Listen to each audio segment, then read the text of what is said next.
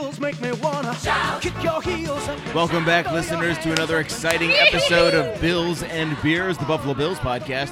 Here from the Bills backers of Chicago, Illinois. After the bye week, the Bills back at home, 31-21 over the hapless Miami Dolphins. I'm Lars. Joining me today, the lovely Miss Cassie Hutton is here. Hey, hey, hey. And back from the obesity conference, it's Sujit. I'm back, I'm fat, and I touched all the knobs, and it sounds so good.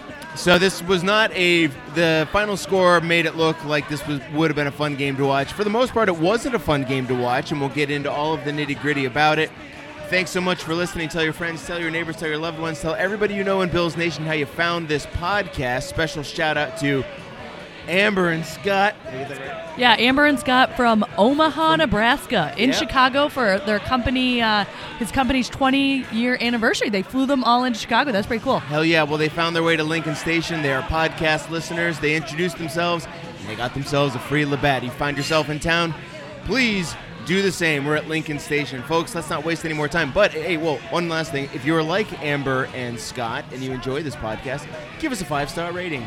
All 5, baby. Give me all 5 fingers. I to joke, the face. I joke that we have begun soliciting for that and nothing happened. Turns out it has. We've actually gotten quite a few nice reviews. So if you've done that, thank you. But let's stop wasting everybody's time. Let's talk about this win over the Miami Dolphins. Y'all so lovely. Just watch it happen now. Hey, hey, hey, hey. Let's go, Buffalo. Let's go, Buffalo. Let's go, Buffalo. Let's go, Buffalo.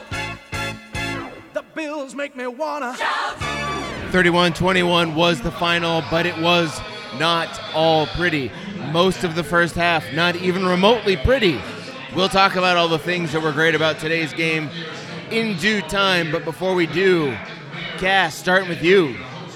Lots of names to choose from today. Jenny Cremel, bummer of the contest.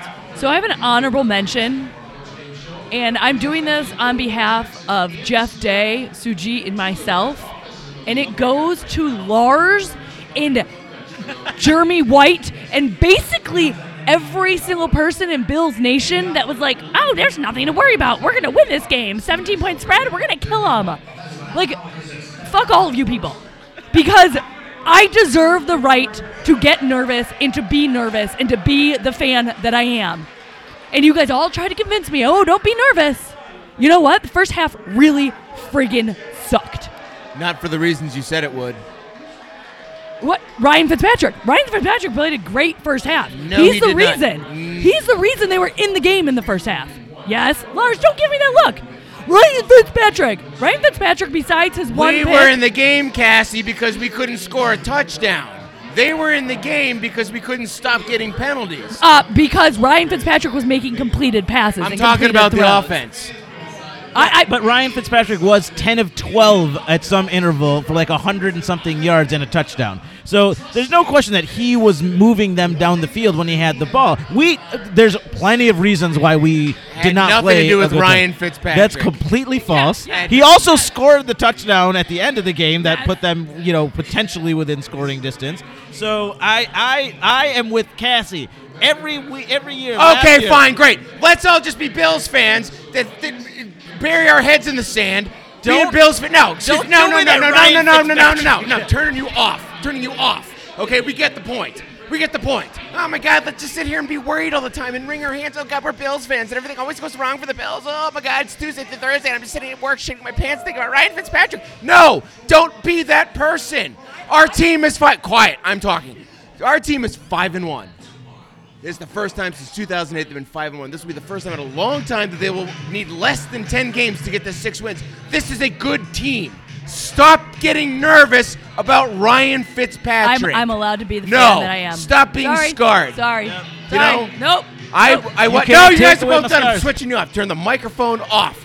You're done. You're done. I'll unplug the damn thing. You two, listen to me. This goes to everybody in Bills Nation. I'm sick of this. I am sick of this. Get it together. Snap out of it. This isn't the Dick Duran Bills. This isn't the Chan Gailey Bills. It's not the Doug Marrone Bills. It's not the Rex Ryan Bills. It's not the Mike Mularkey Bills. It's not the Greg Williams Bills. This is the... They made the playoffs. This is Sean McDermott Bills. And they're... No. We've heard everything you've had to say. We've heard it. Fine. Get back on the mic. But I'm sick of it. Enough. Is it the ultra-conservative play calling at Yes. the end of a half Sean McDermott Bills? Because Yes. they didn't help us at all either. No, I was just going to say, That's my Jenny Cream. there are Don't plenty take of it. things to fret about on the Sean McDermott Bills, but having a letdown against a player like Ryan Fitzpatrick ain't one of them. It was not worth worrying about. We won this game by 10 points. I rest my. So what was the consequence? I'm just saying that we should not assume that we're going to have a 17-point spread. Like everybody on the radio is like, oh, we might even go past the 17-point spread. I would not in There's a million no years. reason. I would not have put money on that 17. No, oh yeah, okay. So, but I think that's what we're getting at is that, okay, this offense has not proven its ability to really score a lot of points. And this defense is going to have some moments where it slips. And Ryan Fitzpatrick, every once in a while, plays a game out of his fucking mind. Now, Wasn't today. It wasn't today. I'm not, and it was, never. No, it could not have been. It would never have been against this defense at home after the bye. It was not going to happen. No, they would not. He wouldn't have been able to sustain it. Is what Lars is saying, and I think that's probably true. When Ryan Fitzpatrick plays out of his head, he throws for like 450 yards and 5 touchdowns. That was not going to happen. He had a pedestrian effort today. Yeah. Fantastic. He finished with 282 and yards. Most of that was garbage. Most of that's garbage. But I think that had he played like he did in the first half, in the second half, we would have been a little bit more concerned. But he didn't. But I know, and that's the Ryan Fitzpatrick. Going to. So this was not one of Ryan Fitzpatrick's Fitzmagic games. I agree with you, but I don't love the.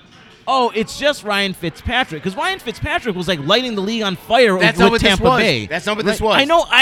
Lars, I'm turning off your mic. Okay. So I get that. I'm turning your mic back on because that's just fucked up to do.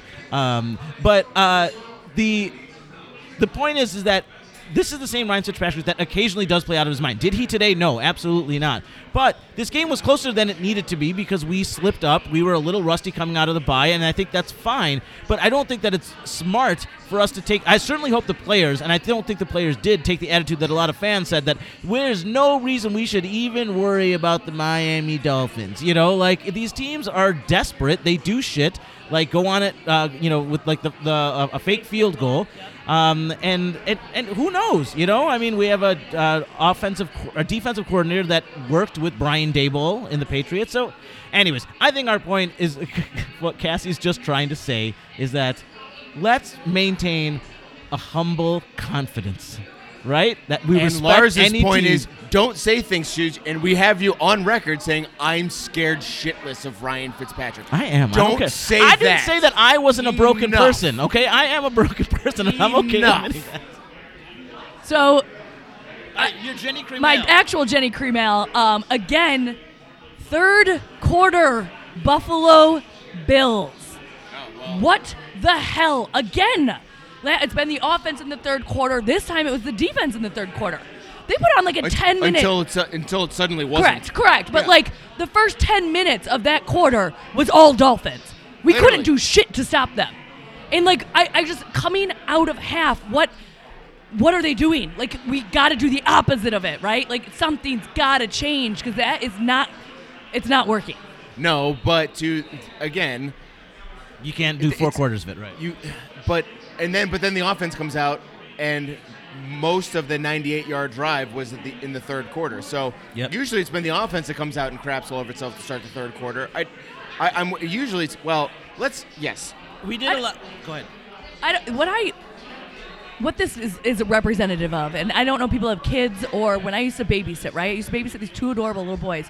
But I swear, every single time, one of them would be like, I'm going to be the good one, you be the bad one. I swear, every single time. And I didn't know who it was, and I almost wanted to be like, which one of you is it going to be today? But, that's what the Bills did. The third quarter, the offense is like, ooh, we're going to be good this time. You guys are going to suck. Why?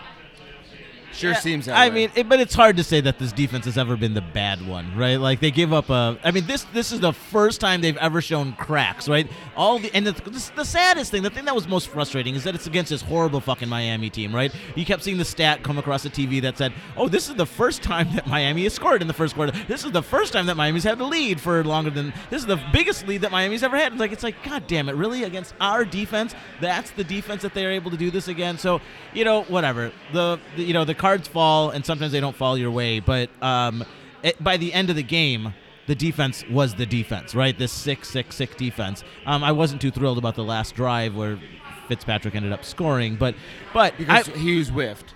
Yeah, because Hughes whiffed, right? But and also just some of the stupid stoppages. But getting back, I want to talk about my Jenny Cream Ale bummer, which is the fucking conservative play calling at the end of a half. Specifically the clock management. Yeah, the clock management. At the end of the second half, we weren't playing well. We needed a spark, and we weren't getting the ball at the beginning of the second half. And we ran the ball. We had, I think, 3 minutes and 2 timeouts.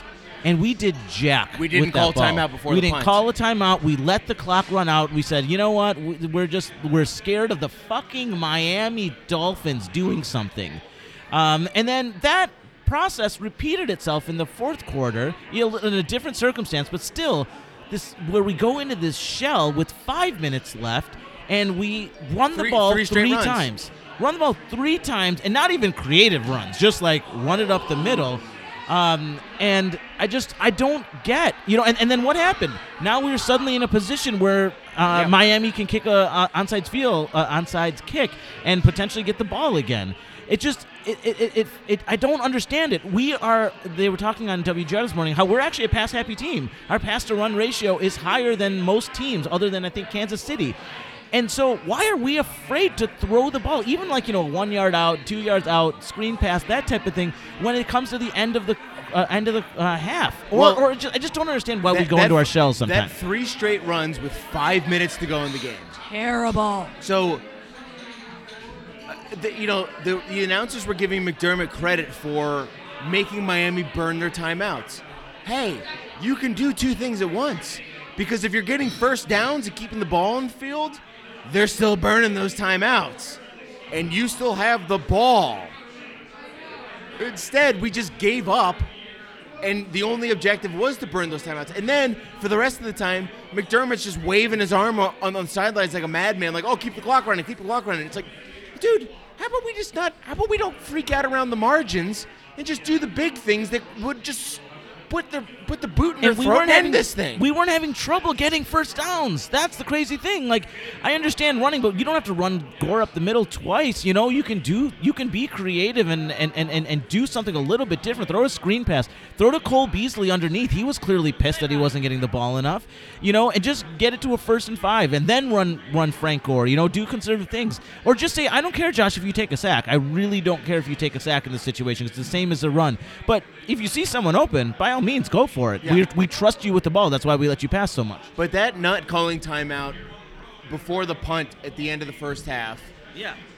And then we just kind of farted around, punted it back to them, I think, or we lined up to do so, and then just went into the locker room.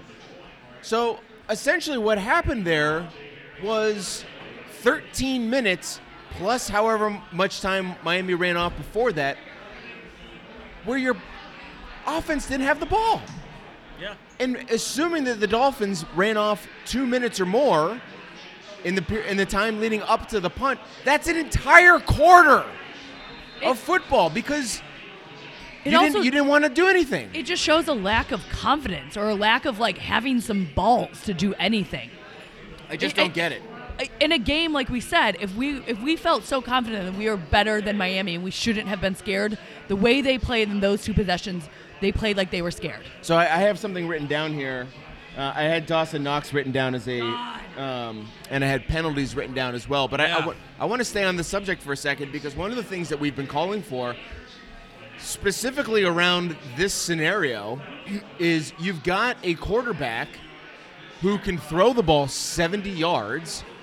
So if you're just going to punt it out to end the half, why not just let him chuck it up down the field? worst case scenario, it's a long punt for an interception. Okay, great. We're right back to 0. Or you get a PI, or the guy catches it. But, Jenny Cream Ale bummer, the odds of the guy catching it seem pretty goddamn low right now.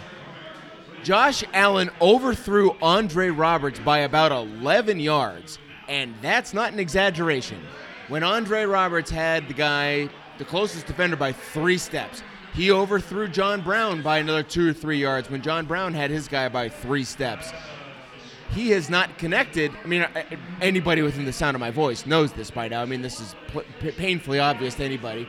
He hasn't connected on a throw that's traveled more than 30 yards through the air yet this year, has he? No, and it doesn't even look. It just looks way off. Like nothing looks like it's in. Like he knows the timing or where the players are going to be or anything. It just looks like a freaking worse than a Hail Mary. At least I feel like for sometimes with Hail Marys you at least get it close. It looks really, really bad.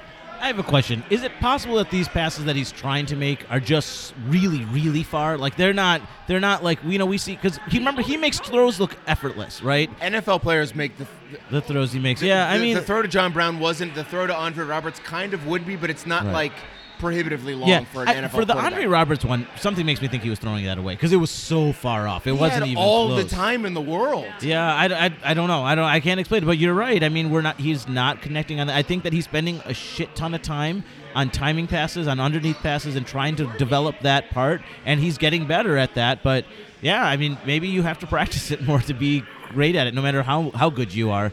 I mean, it's going to be a topic of conversation this week. Yeah. I mean, I want to talk about your other Jenny Cream Ale bummer, which is the penalties. What's the name of the big-bodied receiver that Miami has? Williams, something with a P. P. Williams? Preston Williams. Preston Williams. We had 83 yards of penalties.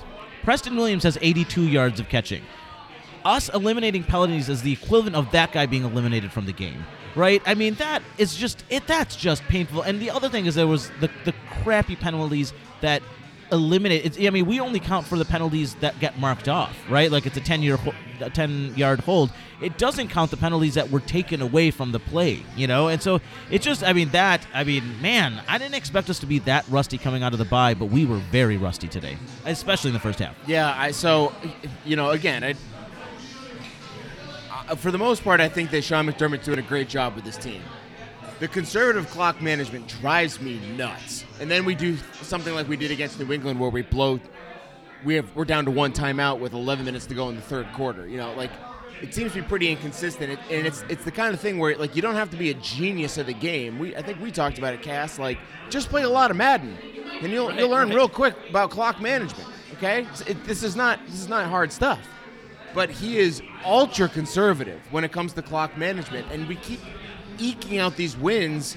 Great, grand, I guess it's working, kind of, but it shouldn't have to be this difficult all the time. And it wouldn't have to be if we just...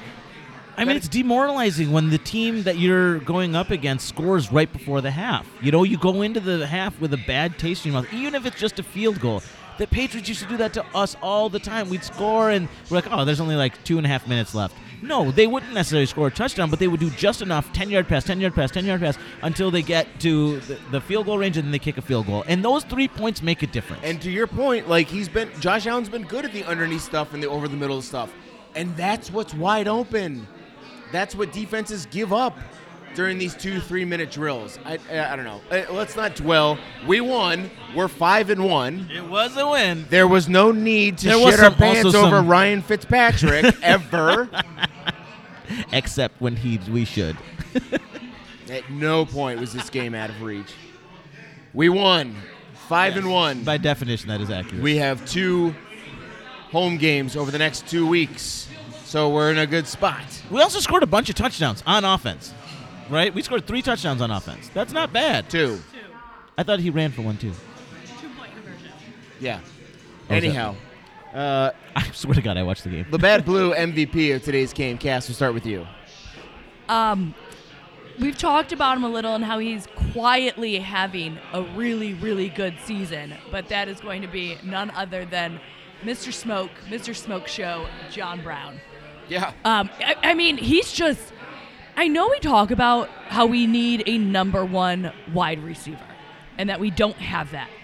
But God, this guy's playing like a number one, or at least he's trying to. He's certainly putting up the numbers of a number one. And he's what is amazing, and what I got knock on wood because just watch this come back to bite me in the butt next week. But he also makes catches and doesn't drop the ball. Like he is a sure-handed go-to like wide receiver. That touchdown was amazing. Like Allen just slipping it right through there. And what did Josh Brown do? He was solid.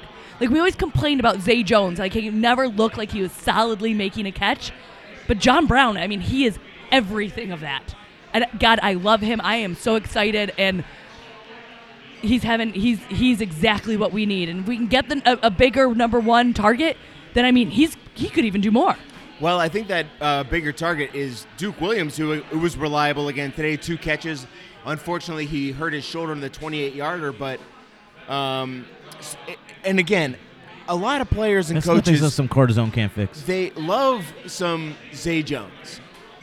But for whatever reason, Duke Williams, in 2 quarters of play as a Buffalo Bill, is way more effective than Zay Jones. And in a couple of those plays, running plays with Gore, he was blocking down the field. He made a couple key blocks to keep Gore going. And Josh Allen, I think it was you that Oh, noted. yeah, it was Josh Allen. Like, Yeah. he was downfield putting great blocks on. So I'm going to backdoor my Labatt Blue MVP and give it to Matt Milano because, this defense, especially the We missed you, buddy. You're both a Labatt Blue and a Jenny Cream Ale because your absence was so bad. especially against the run today. Part of me thinks keeping him out of the lineup, and then perhaps, and again, this is just the rampant optimist in me here, that maybe we just gave him a vanilla look because, we got the Eagles next week, and then we get some tougher games coming up. So hey, let's just do the bare minimum against the Miami Dolphins at home after the bye week, and it almost bit us in the ass, but it didn't, and I think it never really was going to. But yeah, the run defense today was really bad, or at least a lot worse than it's been. Very much so. Very much. It was uncharacteristically bad. Missed tackles, bad gaps, that type of thing. And you're right. I mean, so Edmonds fills one gap, right? And Milano was supposed to fill the other, right? And I think that's where we're seeing it. Maurice Alexander was the... Yeah, and I think that he got exposed quite a few times, and he's not the guy. He's not like a fast cover linebacker the way that Milano can be. So coming to you then, Suj, there's one name out here. This guy single-handedly won us the game today. Nobody's mentioned him yet. So Suj, coming to you now. Wow. Really? Can I give an honorable mention? I know I was gonna. I mean, that's obviously it's a softball, right? That Trey White is by far everybody's Labatt Blue player of the game. There's no question. But there's a couple of honorable mentions that I want to get to before because I will talk loads about Trey. But I want to give an honorable mention for perseverance for Levi Wallace. Like, the guy got beat up a lot, right? And he was going against a receiver that he didn't have a chance with, right? But, he still made a couple plays. And there was, he stopped that critical touchdown. He pushed the guy out of bounds. And so he kind of stuck with it. And it's not like the guy was getting beat. He was on the guy, on that receiver, Williams or whatever. But, I want to give that. But let's talk about Trey. You're right. Like, that's my one moment that I felt bad for Levi because I felt like he was getting picked on. But Trey, man, what an underappreciated cornerback in the NFL. And they finally said it on the broadcast there's got to be some discussion about Trey White as being, one of the top cornerbacks in the NFL. Between the pick, obviously, which was an incredible play on the ball, right? They talked about it on the broadcast, which actually I didn't hate the broadcast. And team also, today. by the way, stop the bleeding. Yeah, we could have been right. down 21-9. That was the play of the game. That was the turning point. Stopped a 10-minute drive for Christ's sake. Body control, stayed in bounds, all of those things, and then he showed Levi Wallace what you do with a big receiver, right? Because when the number 18 caught that ball, Trey can't get in the way. He can't stop him, but he can punch it out of his gut. Yeah. Right? And so that's what you do sometimes with a big receiver. Shit, we did it with Kelvin Benjamin all the time, right? So I thought that he's just an amazing player. Well said. We had at least one correspondent at the game today. We'll try to get him here on the line. So let's not dwell too much more it was like I said, not the outcome. I think it was the outcome we were looking for. It wasn't the means to the ends. We got 31 points, thanks in large part to, we haven't mentioned it yet, Micah Hyde's insane. That was amazing. Take that, Danny Carlson. That was a crazy play. It was beautiful more than anything else. It was like the ballet. It was like the pirouette. I mean, it was and a the turn, jumping and like there was 360 such catch. grace And then just and ran beauty. untouched. Like I cried a little bit. It was so beautiful. I mean, I don't know if that's the play of the game. Maybe that's the play that put the game away. I mean, it's the highlight. It is the highlight of the We game. got the 31 points. We got the win. 5-1. Next week we got the Eagles coming to town. Let's see which of our correspondents here we can get on the line. Keep this train moving. Go Bills! Squish that.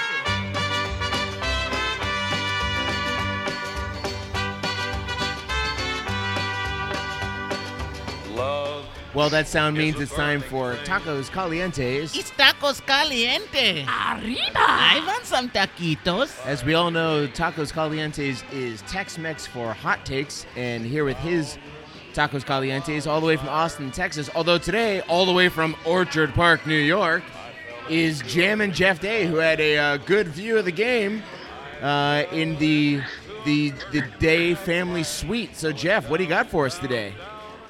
I'll tell you what, all the way from the 300 section, baby. Me and the people of Buffalo. What were you doing in the 300 section, you popper?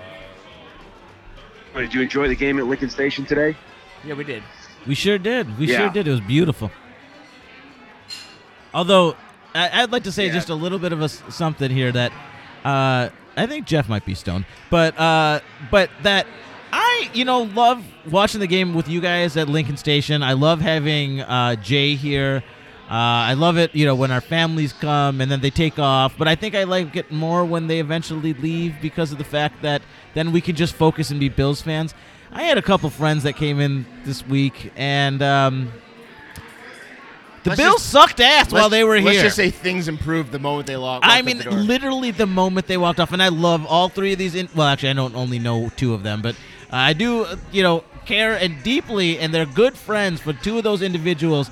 But sweet Jesus, there was a point at that, especially as going into the second half, I was like, when y'all going to go home? When y'all going to leave? So I'm over inviting people to Lincoln Station. I want to watch with you four and maybe Jeff and maybe Bill. Not maybe, but definitely those two. And nobody else. Like, I don't want to fuck with anybody else because they all want to talk. Like, the play's about to start and you want to talk to me? Yeah. Have you lost your entire fucking mind? And I've seen Suji in these situations. I know what a powder keg it could be. I was like, oh boy, we're one more question away from this getting really ugly. I mean, that feels like an appropriate intro from Sujit, who was, bar none, the main topic of conversation at the Day family table last night for dinner. Go on. Go on. Let's start I mean- Tacos Calientes right there. Yeah, Give me that hot take. Hot take number one. I mean, Mrs. Day was I was in her presence, and we were talking about the podcast, and we were commenting on Sujit's looseness of the curse words that upsets Mrs. Day, my mother. You do So, know that swear words are a sign of intelligence. I saw it on Facebook. It must be true. She likes the intelligent use of swear words, and her opinion is that Sujit uses them a little too freely. Am I in the Fair. clear? I'm okay with that.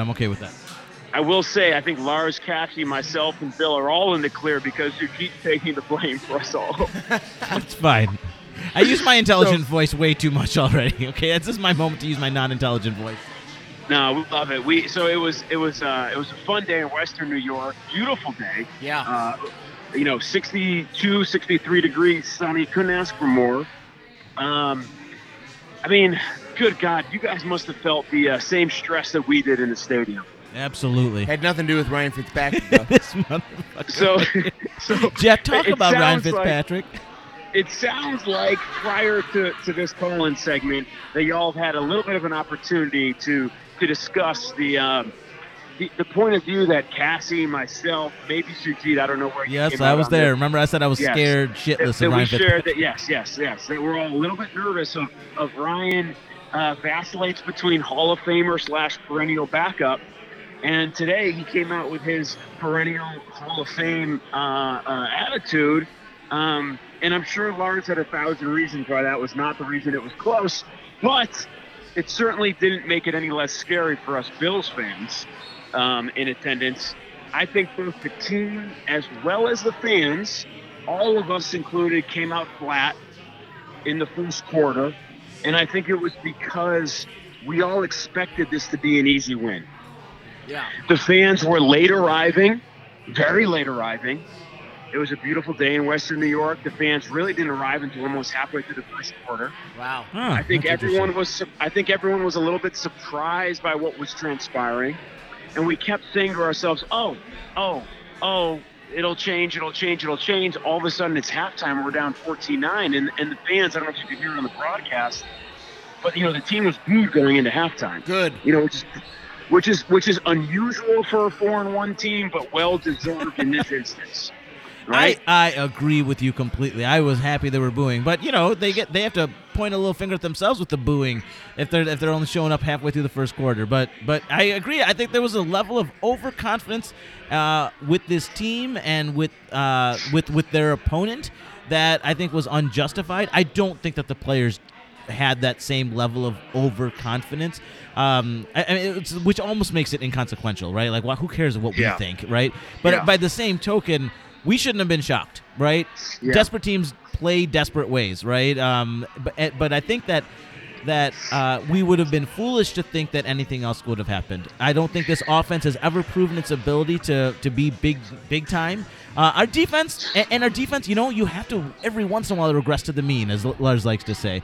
So, they're still an elite defense. They're and they played that way in the second half. But, I just think that we're going to have these games, and until our offense becomes high-powered, we're always going to be within range. I feel like this is a good opportunity for me to interject that, yes, I did have 1,000 reasons why there were other things going on, and Ryan Fitzpatrick's performance today just exacerbated those reasons.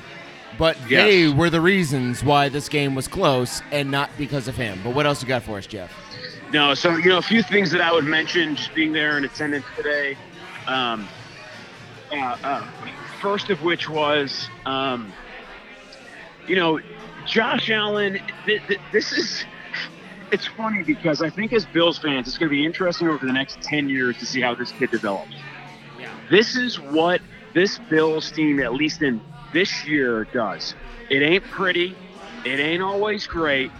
But when the plays matter, Josh Allen has proven himself to be a guy that can make it when the plays matter. He has now extended his record to 9-1 when only committing 1 turnover or less.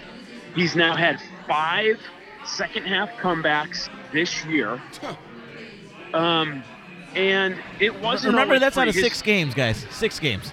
Yeah, his worst. And he should have throw, had 6. I don't know if you guys saw this on the broadcast. By far, his worst throw was either late in the third or early in the fourth. He had Andre Roberts. For an easy. Okay, he had Andre Roberts for an easy touchdown. The guy beat him by a couple seconds. That was his worst throw of the game. And we're going to talk about that. And it's true, he needs to make that play. But while Ryan Fitzpatrick throws the interception on the 2-yard line, which would have changed this game entirely. Yeah. Josh Allen throws the touchdown to Cole Beasley on the 3-yard line. And this is not a team that wins pretty. We are 5-1. We have not won a single game pretty. But I think that we all, the 4 of us and the 5 of us, including Bill, the biggest difference between this team, and at halftime in the stadium you felt it, which was, Josh Allen will bring us back. No worries. Isn't that crazy? Isn't that just insane? This. And we talked about this in the Patriots game. We are all convinced that if he doesn't get injured, we're going to win that game. We're convinced. For right, wrong, or indifferent, we are all convinced that we would have won that game. It's not even like debatable. We would have won that game.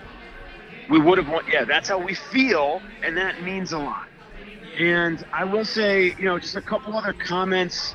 What do you want to say about Trey White? He finally had a really impactful game. The interception, the fumble, the caused fumble.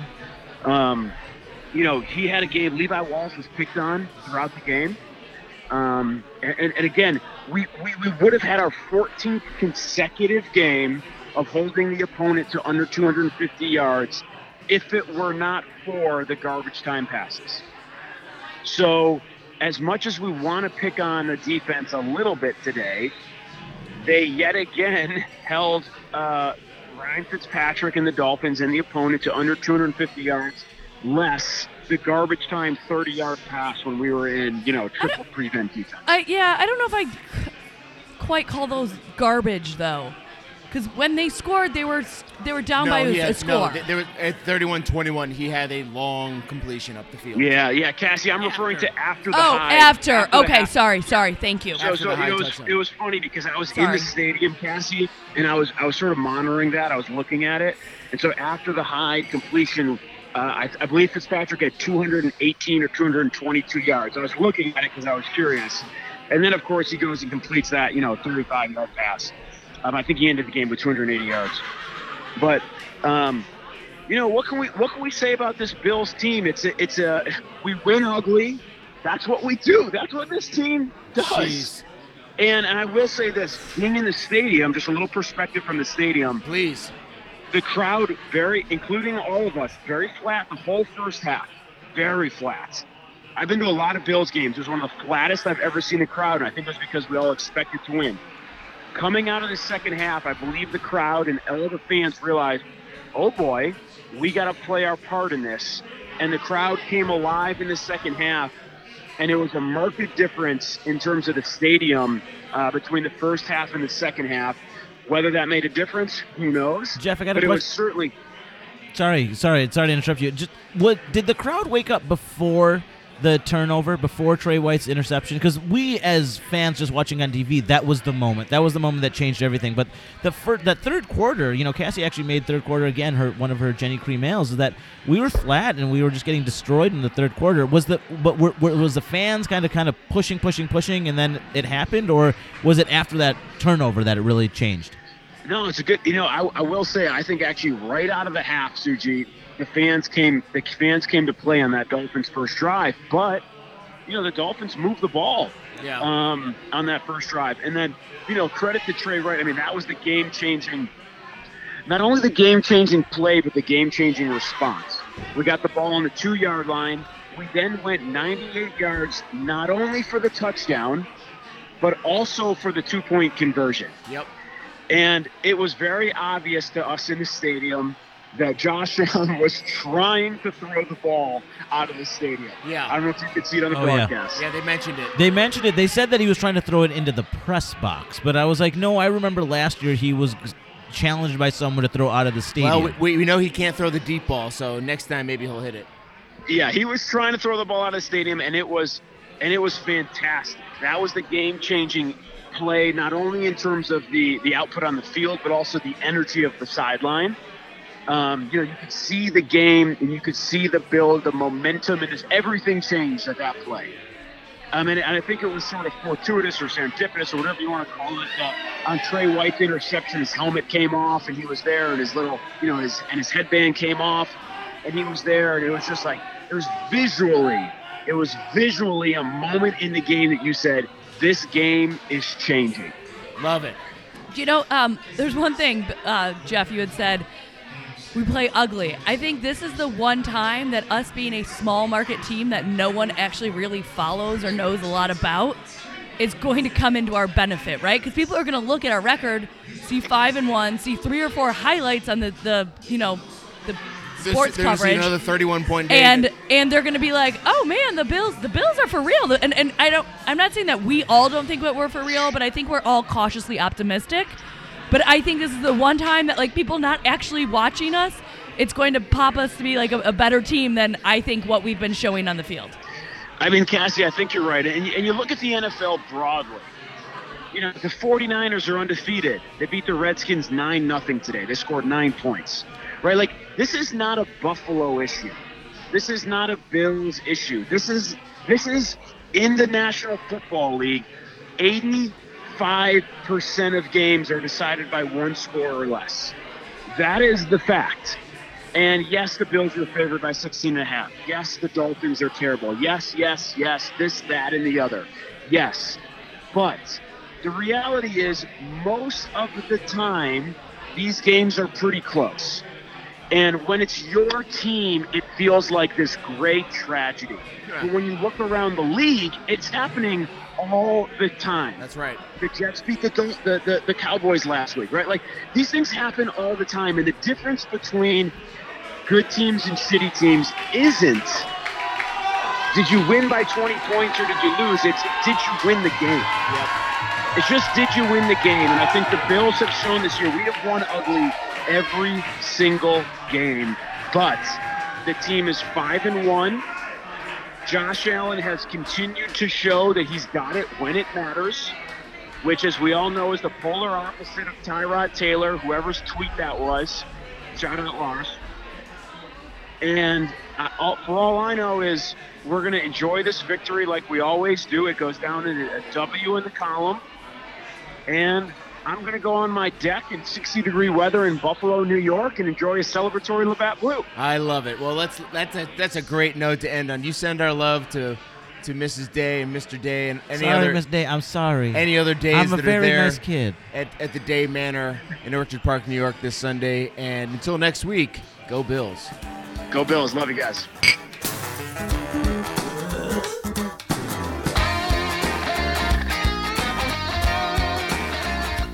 Well, he's the hardest working landlord in Chicago who lives in Milwaukee. He's Mr. Fix-It. It's Buffalo Bill Nichols. Just fix it. Got a win today, but it wasn't a pretty win. As Jeff so eloquently said, we do not win pretty. So there's plenty of stuff to fix. Bill, what you fixing about these Buffalo Bills? Oh, man. I mean, have we had a pretty win? Nope, that's what we're saying, that we don't win pretty. Yeah. Well, I mean, whatever, I guess. Do what it takes. It sure beats losing pretty. We win ugly. We used to lose pretty, so I'll take the ugly wins. Well, it's all going to come crashing down at some point, but that's all right. Might as well ride it while we can. So I'm worried about this offense, man. Like specifically Josh Allen's arm and him not being able. I'm just getting tired of him not hitting the deep balls. All right, LP, you guys stop at the street. Sorry, I'm 2-on-1 here with some kids here, but yeah, man. So I mean, I'm just kind of tired of making the excuses. And I know Jeff was texting. Yeah, well, he wins games and he makes the throws that he needs to, but yeah, that's against what competition. So if we're gonna be a real playoff team, we're gonna try and make a push. He's got to make those throws. I mean, they're all game changers. So I like his timing routes are good. He does make some tough throws over the middle, threads the needle a little bit, but overall, you got to hit some of those big plays in order to keep the defenses honest, and that's one of the biggest things. So, is there not something to be said about winning in spite of that? Stop. Because as you said, those are game changers. Yeah, I mean, I think that brings up a good point. Is that I think that's what he's working on, right? I think that as a developmental QB, as a second-year player, all he's spending his time with is getting timing routes with Cole Beasley, getting timing routes back, comeback routes with John Brown, or over the middle, to the tight ends, and he's doing a great job with some of those. Absolutely, Bill, you're right. I think it's not about that. He's not a quarterback if you can't do it, but I think it's about the fact that you have to take advantage of the opportunities when they're there, right? Yep. And I think that when, you have to wonder, so what's going to happen? If people really feel that way, will they just sit on routes? Will they just take away the underneath stuff? And then it opens up downfield, and yeah, he might miss some of them, but you don't need to hit all of them. You just have to hit the one that gets for a touchdown once in a while. Yeah. And so I don't know. I mean, I think that the second half of this season will be really enlightening in that if he can hit the underneath passes and we're beating teams that way, people are going to start sitting on the underneath routes, and they're not going to do that. That little turn comeback route with John Brown is not going to be available. People are going to sit on his routes, and they're going to wait for him to do it, and as soon as he makes his break, they're going to try and pick it off. But I actually don't know if it's that simple, but because he's so fast, right? Because it's hard to you have to give him a cushion, yeah. So, but do they have to if they don't think he's ever going to hit the deep ball? So what's it? So they're just gonna stop running with him after 15 yards? No. They keep running with it, but they don't give him a cushion. They just keep All right, running guys. with it. I gotta roll. I love you. All right, love you, Bill. Go Bills. Well, that's been the best segment we've ever done with Bill before, So we are And fixing. it's We are been- fixing the deep ball. and we're fixing Bill's level of commitment. No, but let's just finish this point for a second. finish Bill's segment. So Well, the Cassie, thing- what are you gonna fix? But the thing that John Brown does do really well is that he pulls defenders 15 yards down the field and then stops on a dime and comes back for the ball. And they have to stay with him, and they have to run at full speed because if he doesn't do that, he's going to blow past them. So how do you defend it knowing that he's going to come back for the ball? You just stay and let him get 2 steps on you and get down the field? I don't see how that's a... Well, I think that's what happened with that one play, right? That the receiver didn't give him a cushion. He just stayed with him the whole way, right? And he just kept going. And he was, John Brown obviously outran him, but Josh Allen didn't make the throw. But I mean, that's very much Russian roulette. Almost got that one. That was a close very one. much Russian roulette. The thing is I'm not worried about the long ball, right? If Josh Allen wasn't able to make the short completions or to Cole Beasley or John Brown or some of the stuff he's making the tight ends, like that little touch pass today, I forget. How about who- the touch pass to Duke Williams? Yeah, Duke Williams. It was And to McKenzie. Yes, exactly. The little touch pass where he almost scored on. If he wasn't making those, I would have huge concerns. The fact that he's not making the long ball, yes, it'd be great. And yes, are they, momentum changing plays? I think we'll get there. But keep doing the things that are in front of him. Keep doing the accuracy plays is what we all thought Josh Allen was going to have a hard time with, but he's proving us wrong there. Hey, you know what? If he keeps those game-breaking, momentum-changing plays under his hat until the division round of the playoffs, I'm fine with it. Let's leave it at that note. Yeah, absolutely.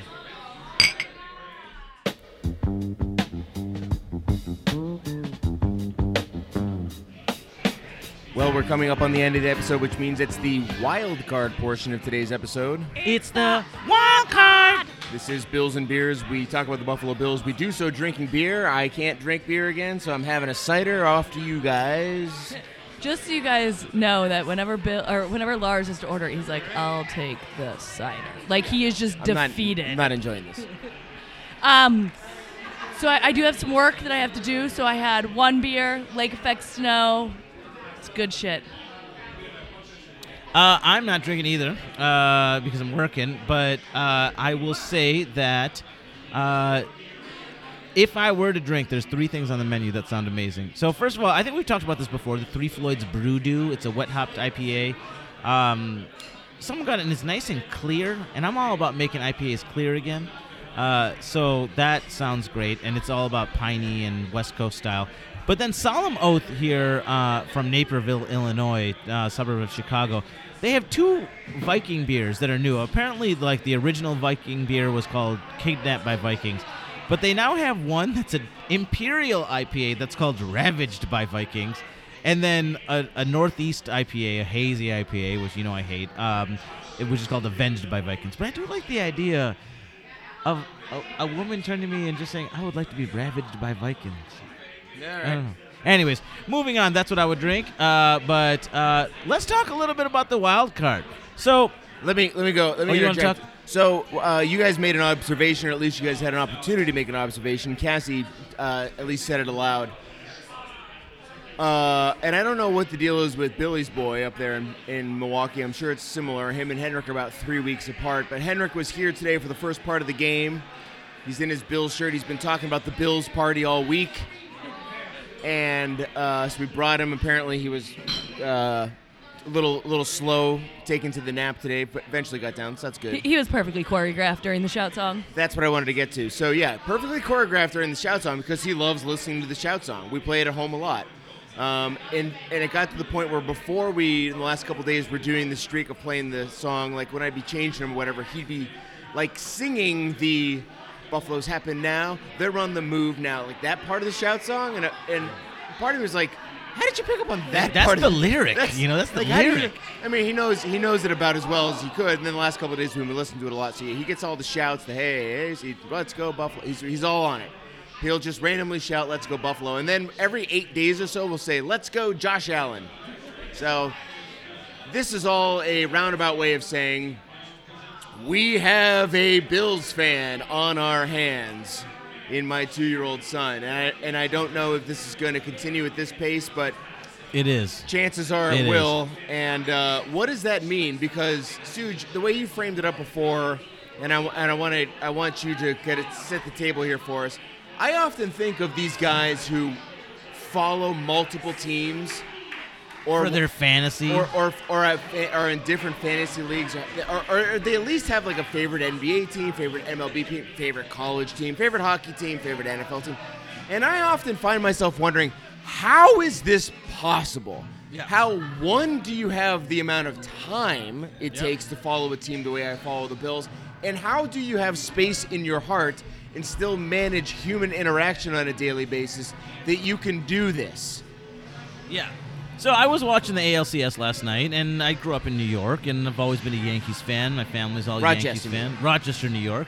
Yeah, so not upstate, or sorry, not Downstate. New York State, or New York City. But the point is that I was watching it, and I hadn't really followed them this season. You know, I check out, hey, where are they in the standings? That's great. You know, I can't say I'm a Yankees fan, but if I were a fan of any baseball team, it's of the Yankees.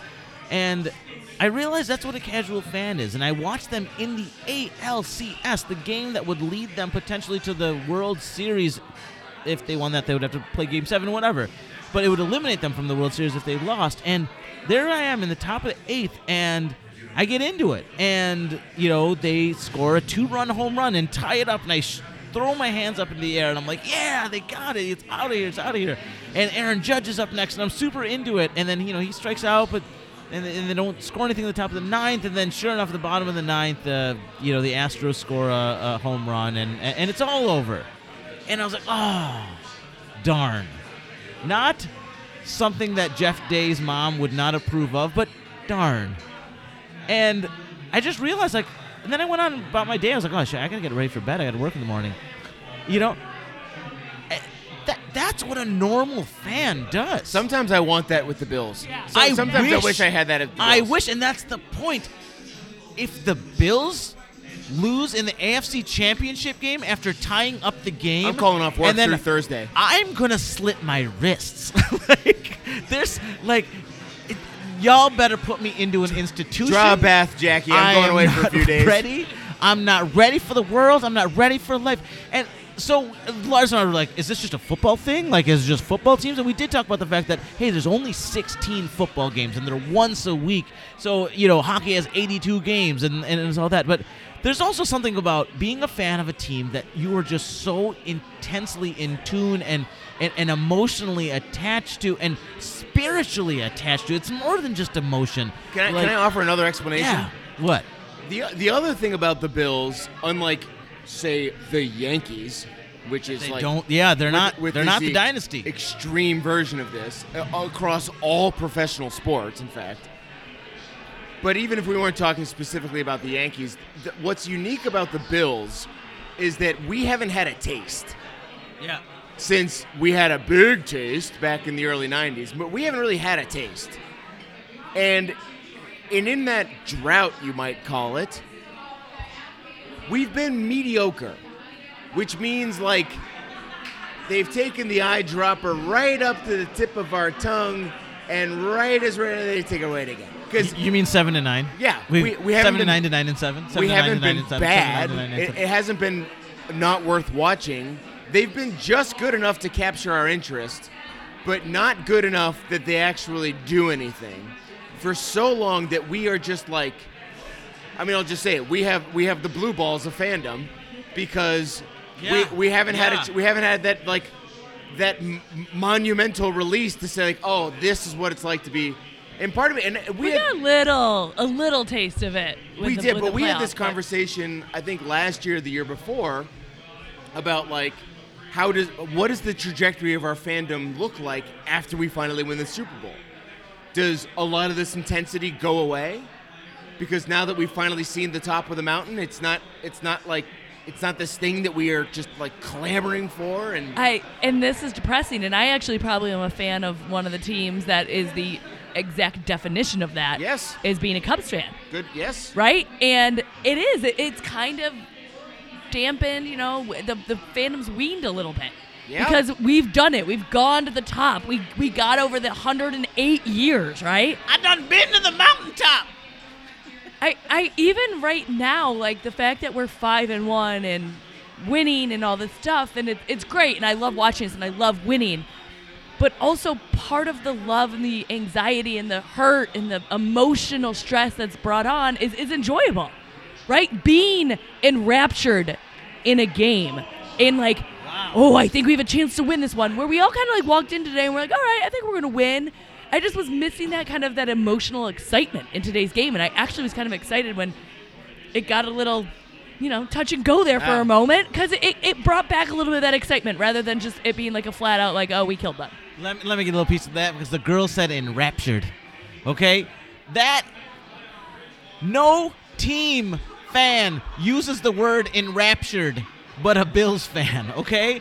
I mean, most Bills fans don't know what enraptured means, but the people that do, They think it's something Jesus does. would talk, yeah, exactly. But I mean, this is my religion. This is what. So I do think that, like, there is something to, one, even when the Bills were great, right? They always played bad teams down. They always played down to bad teams. They always made it exciting. The Bills were just fun to watch, period. Even when they were awesome, even when they pulled it out in the end, the Bills were always fun to watch. But I think that now it's a badge, right? Now it's a badge of honor, in that, us loving this team is about loyalty, is about your hometown, is about all the things that, I'm a loyal person. I love my family. I love my wife. I love my kids, and all that other stuff. And no matter what, you are not a badge of sure that I'm a Bills fan, Like, they've been bad or not great for a long time, but I will stay with them because that's my team. That's my people. That's my family. That's my Bills Mafia, right? I mean, you talk to, and I always wonder, like, is it just like, proximity bias, and we think that we're the greatest fans because I'm not paying attention to the 31 other teams and what their fan base is like. But you hear free agents say it, and you hear players who have played for several other teams say it, that when they come to Buffalo, they're like, oh, like I heard things, and I thought that it was kind of a myth, Bills Mafia. Then I got here, and wow, it's for real. Like, this town, these fans, this stadium on game day, like, this is lit. It's different. Yeah. Yeah, and I use this it's on my resume, right? That I'm a Buffalo Bills fan. Mine too. And I do a podcast. But what I think that it tells about you, right, as a person, like Sujeet, what you're getting to is like, dude, I'm there through thick and thin. I'm a passionate person.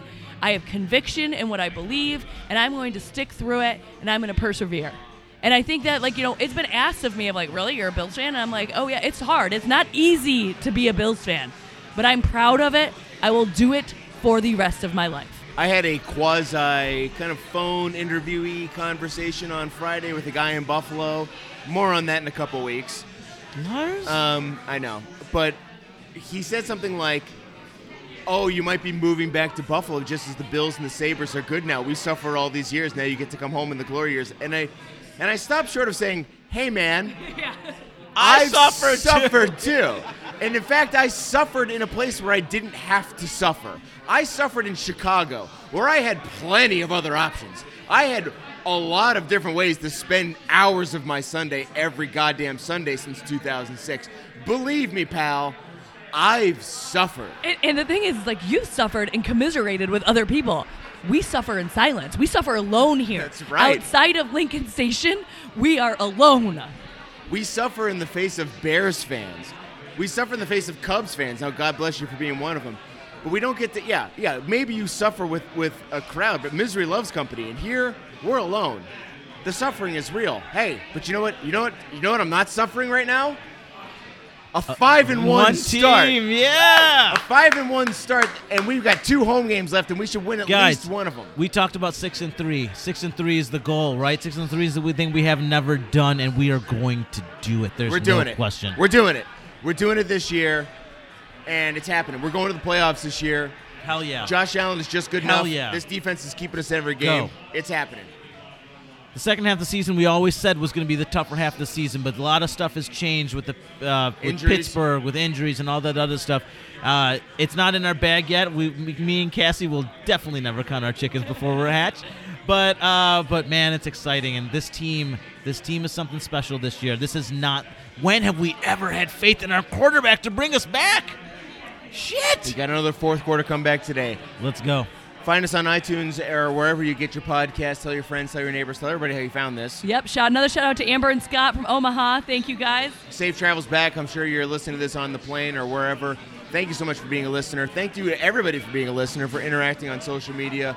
We got lots of friends there. And thank you, Bills Mafia. Leave us a review. 5 stars is preferable. A nice word or two is even better. But yeah, until next week, you got the Eagles back at home. Go Bills! Go Bills! Let's go Buffalo. Let's go Buffalo. The Bills make me wanna shout.